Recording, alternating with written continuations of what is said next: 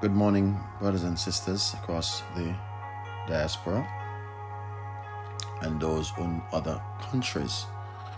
It's a joy that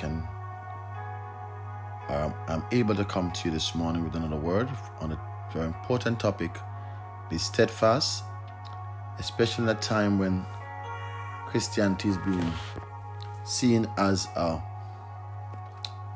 challenging way of living, especially in the face of perversion, the face of lewdness, the face of plurality in terms of belief.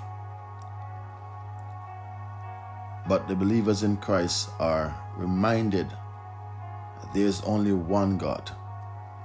And so in the face of adversity, we have a responsibility to remain steadfast in our faith in the Lord Jesus Christ.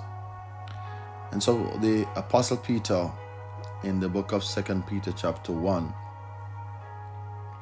reminded the church that the Lord has given through his divine power to the believers great and precious promises. And through these promises, the believers are the recipients of God's divine nature because they have escaped the corruption that is in the world through lust. So the divine nature of God becomes an inheritance for those who walk away from the flesh or the things of the world and take heed to the promises that God has put in his word. And there are so many promises in the scripture. The promise of eternal life, the promise of protection, the promise of provision, the promise of God's preservation are outlined in scripture right throughout. And here the apostle would say to the church that beside this, in verse 5, giving all diligence, so being very careful, that the believers in Christ should add to their faith virtue, and to virtue knowledge. So this is a very important scripture for the believer.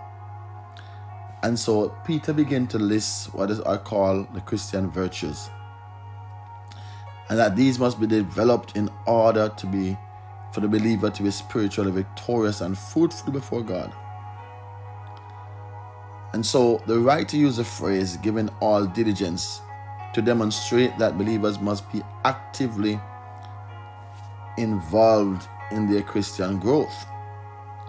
If we're going to be steadfast, we must be actively involved in our Christian growth. Praise the name of Jesus. And that those who become Christians must sincerely endeavor to add to their faith these 7, and there are 7 qualities that are provided here that will help the believer to be stable in their Christian walk and remain steadfast.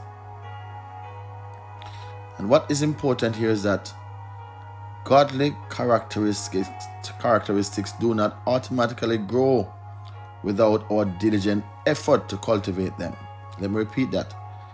Godly characteristics do not automatically grow without our diligent effort to cultivate them. And so it's important for us as believers to understand that there must be effort, there must be commitment if we're going to grow in grace and in the knowledge of our Lord and Savior Jesus Christ. And so the writer began to describe, or to list rather, the virtues. Add to your faith virtue. And virtue suggests power or goodness by some writers. The quality of goodness in the believer is important. That is a very powerful position the believer had. And to virtue, knowledge. We as believers in Christ must be not barren or unfruitful in the knowledge of our Lord Jesus Christ, but we should be knowledgeable of what is written in the scripture. We must make it our priority to study us, to show ourselves approved unto God, a workman that need not be ashamed, rightly dividing the word of truth. So our knowledge of God's word is very, very important.